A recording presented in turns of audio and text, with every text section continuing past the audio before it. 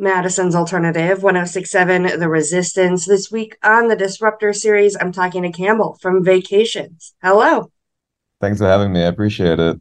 You guys have a lot of new songs out right now. You've been teasing a new album, Yep. so we kind of have a lot of questions for you. Yeah, fire away. Next Exit is the song that we're playing right now. Can you tell us about that song?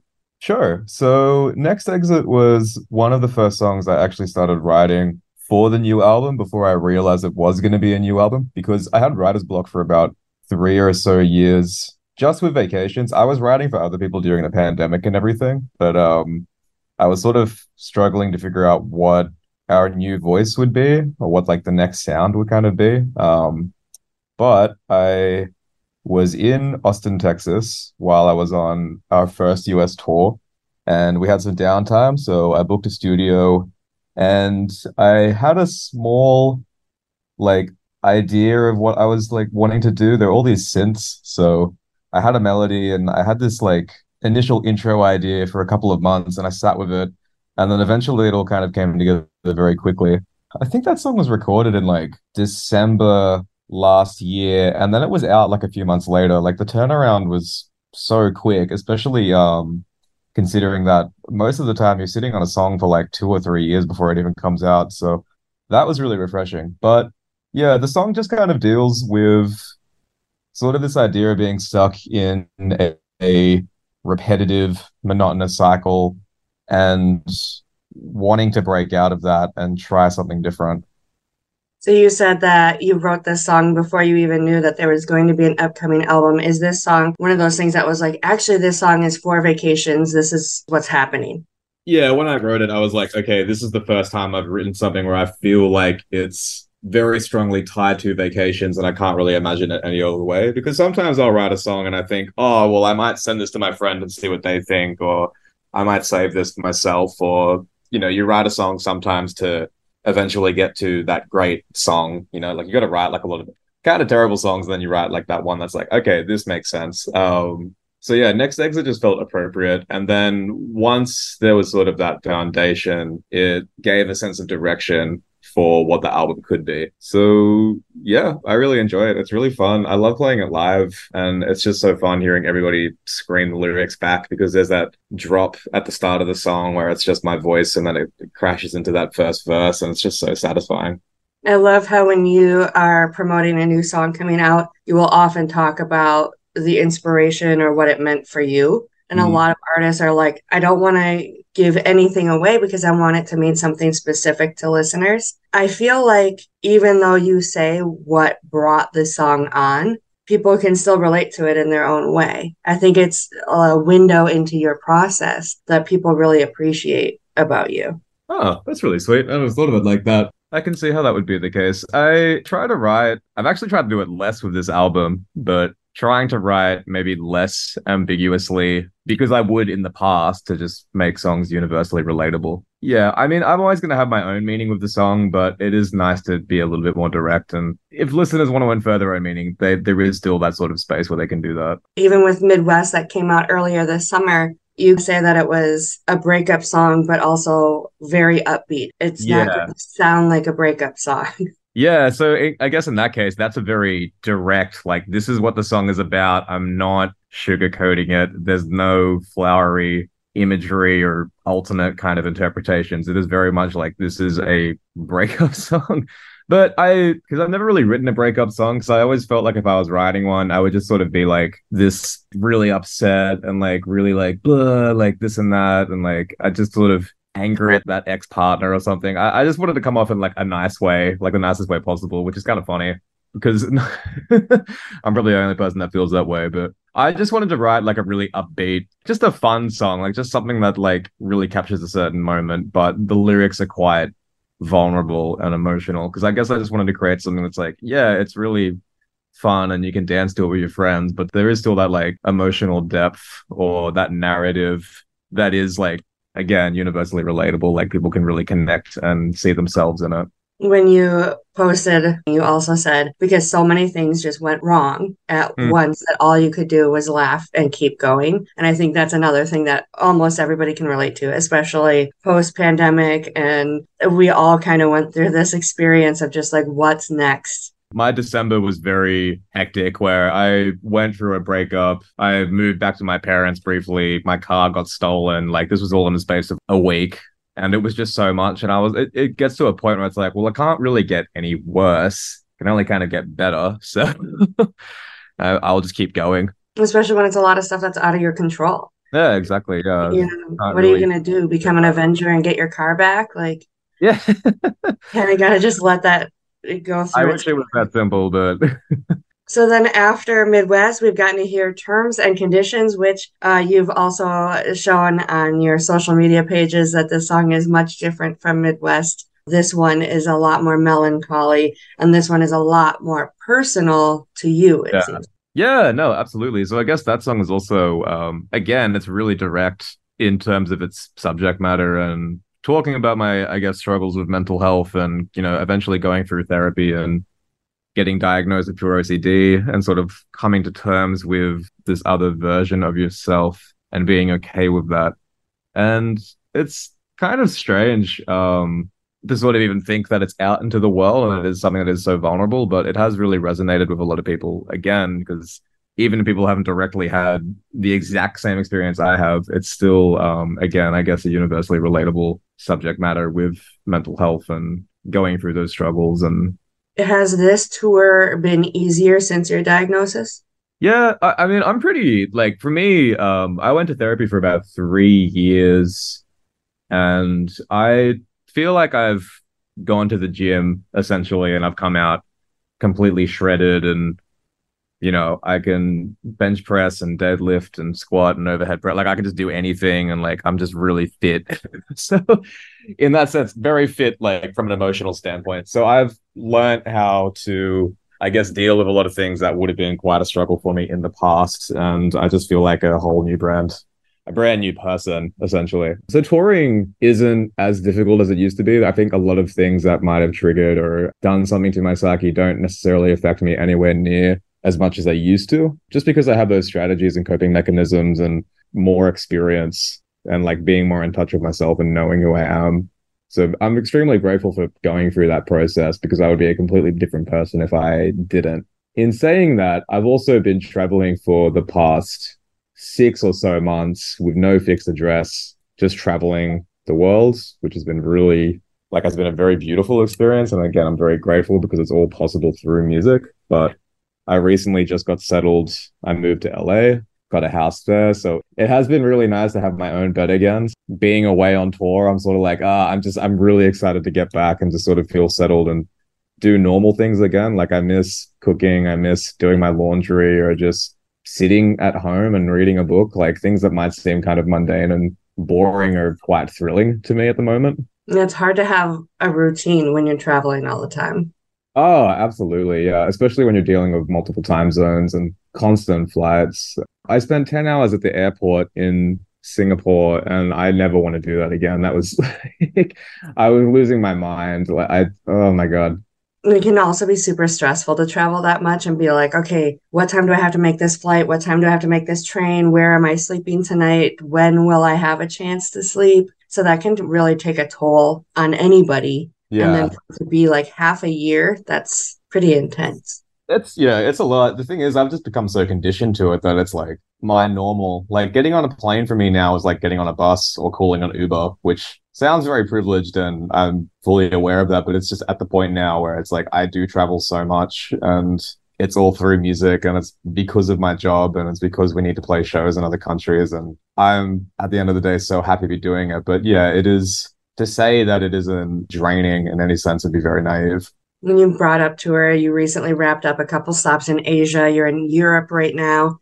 Do you have a favorite place that you've played so far in the band's entire history? Ooh, that is a good question. Mexico City comes to mind, and there are a few spots throughout the US, like El Paso and I think San Antonio. I remember those crowds were just all those crowds were just so thrilled and excited to be there. And You could tell they were so passionate. Same with places like Singapore and Manchester as well. All the London shows we've done too. It's just, I will never get used to the fact that our songs have just traveled all over the world and people can just resonate with it on such a deep emotional level. And again, they're just singing the words back and they're making friends and they're having these experiences. And sometimes it's their first show as well. And like it really transports me back to being 15 or 16 when I first started going to my first shows. And, you know, you really get influenced by what you're listening to at that age. It's a lot to take in, but there's too many places, honestly, to try and narrow that down. Yeah, I've got too many favorites, I guess. Do you remember when your music started going international? Yeah, I do. 2016, it would have been January or February when Vibes was out for about a month or so. And there were a few people on the internet, a few content creators on YouTube that had quite a following, like David Dean Birkenhart.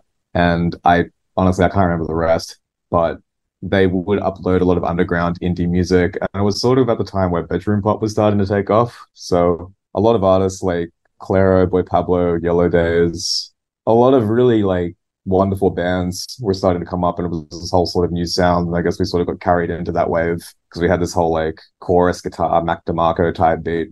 A lot of people, yeah, started listening to it. And that was, again, that was like really overwhelming to consider because I never really imagined my music traveling to that extent. I was so into my DIY music scene in my hometown, Newcastle. I was just making music for myself and my friends. Like I wasn't thinking of the next city over, let alone the next state or country. So when it was on the internet and people from all over the world were looking at it, it was a lot. It felt like I was sort of this display piece just to be, you know, analyzed and perceived by everyone. So that felt quite strange. But it's gotten to the point now where there are so many people out there listening to us on a daily basis that it almost cancels everything out. Like for any like negative comment, there will be 100 positive comments, and it's just sort of like you just have to learn to tune out of that, because if you get into it too much, and I definitely did when I first started to see it, it just really takes you down. It's just really weird. Anyone that has a following, whether they're an influencer or an artist or in any kind of medium, it's like they will experience that. So yeah, that's funny. That's a bit of like nostalgia trip, trying to think of when that was first going viral. Was it hard for you to get to a point where it was exciting to be in the spotlight? Yeah, that's it. Okay, so that's an interesting one because like that's sort of tied into the whole pandemic and going viral through TikTok. So that was like a whole weird disassociative experience where it's like we're doing more numbers than ever in terms of streaming, but then the world's also falling apart and we can't tour. In that moment, yeah, I guess I did want to be in the spotlight because things were starting to fall into place. And it's like, okay, like it's looking like we can do our first US tour and we can start playing these bigger shows and finally get to play in front of all these fans. But then, yeah, it's like you start being perceived maybe too much and it gets a bit weird. And it's like, well, are people enjoying us for our entire discography? Are they really just focusing on that one song? Are they fans, or are they just like here for the short term? Yeah, it's a very strange thing. But once getting over that hurdle and actually getting to finally do those tours and seeing how fans connect to other songs or other albums, it's kind of wild, I guess. This is a sort of a side tangent, but for instance, last night, like we're playing songs from Days, Vibes, Changes, Forever in Bloom, like the whole catalog, and there's always a reaction to every single song. Like it's really crazy to me. It's not just like a one-hit wonder kind of deal or anything like that. It's just, I guess, getting that exposure firsthand in a context like that, like in a space where it's like, this is real, this is physical, it's not just numbers on a screen,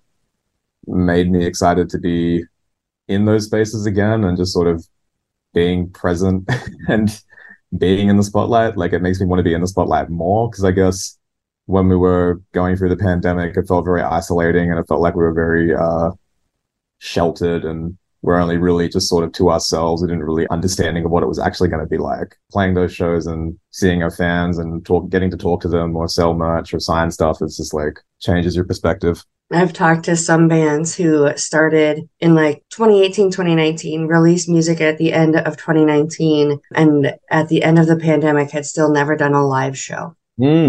So 3 years after music is coming out, they're trying to figure out how to do a live show. Yeah, that's really weird to me. And you know what? I think they're figuring out how to do a live show, but also fans are figuring out how to attend a show. Like, Hmm.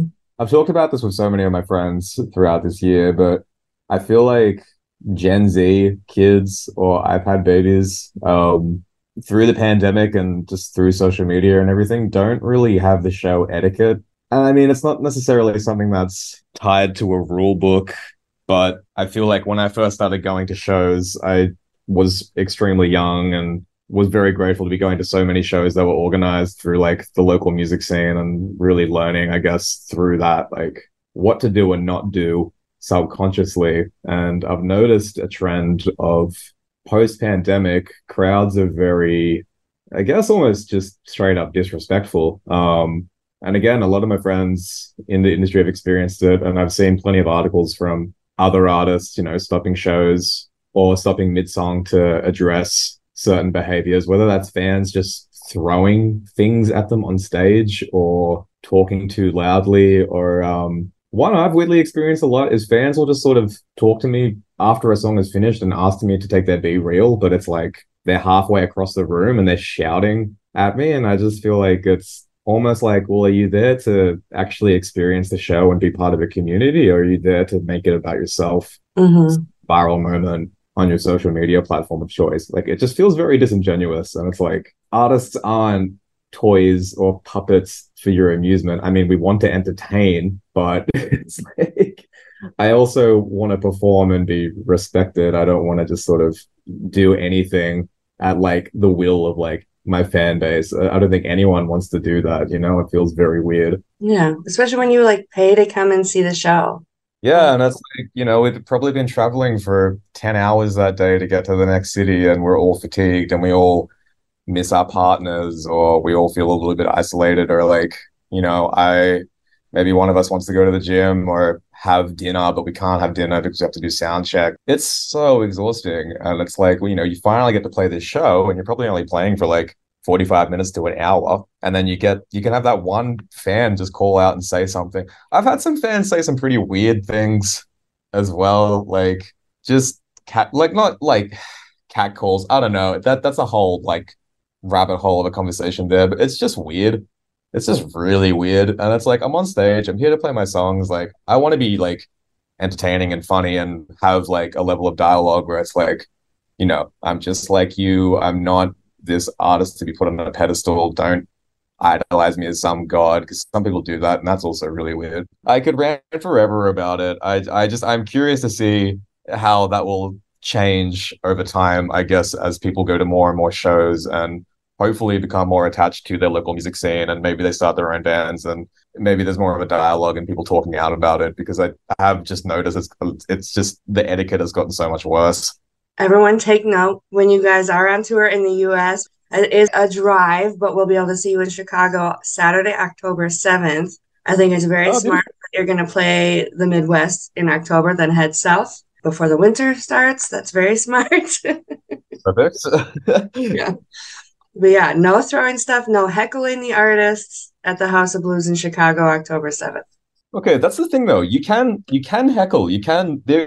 There is a certain it's strange. It's like you should know, but you can't be told how to do it. It's very weird. I guess maybe double standard, but it's like just be respectful about it, you know? Mhm. Sometimes people will shout out things and it's really funny and it makes me laugh and it just makes that whole experience feel more human. And it's not like, again, you're seeing this like otherworldly figure perform on stage. Like we're all just people. But then it's like, yeah, when some people are like heckling you and making comments about like your appearance, or they want you to like, maybe they want you to sign your shirt halfway through a concert when there's 1,000 other people in the room. It's just really weird. Like, just I guess think before you do. Like, Mhm. Yeah. You've hinted that there's a third studio album on the way. Can you give us any details on that? yes. So actually, I don't know if I can, but I guess the one detail I can give is that it will be out early next year, and that I'm very excited. So can we expect more singles in the meantime? You can expect one more single before the tour starts. Okay. And I think for a lot of fans, yes, there will be vinyl because I know that's a big request. Awesome. Thank you so much for taking time out of your busy schedule to talk to me today. Thank you so much for having me. I really appreciate it. We're going to check out Next Exit by Vacations right now on the Resistance. I hope you enjoy.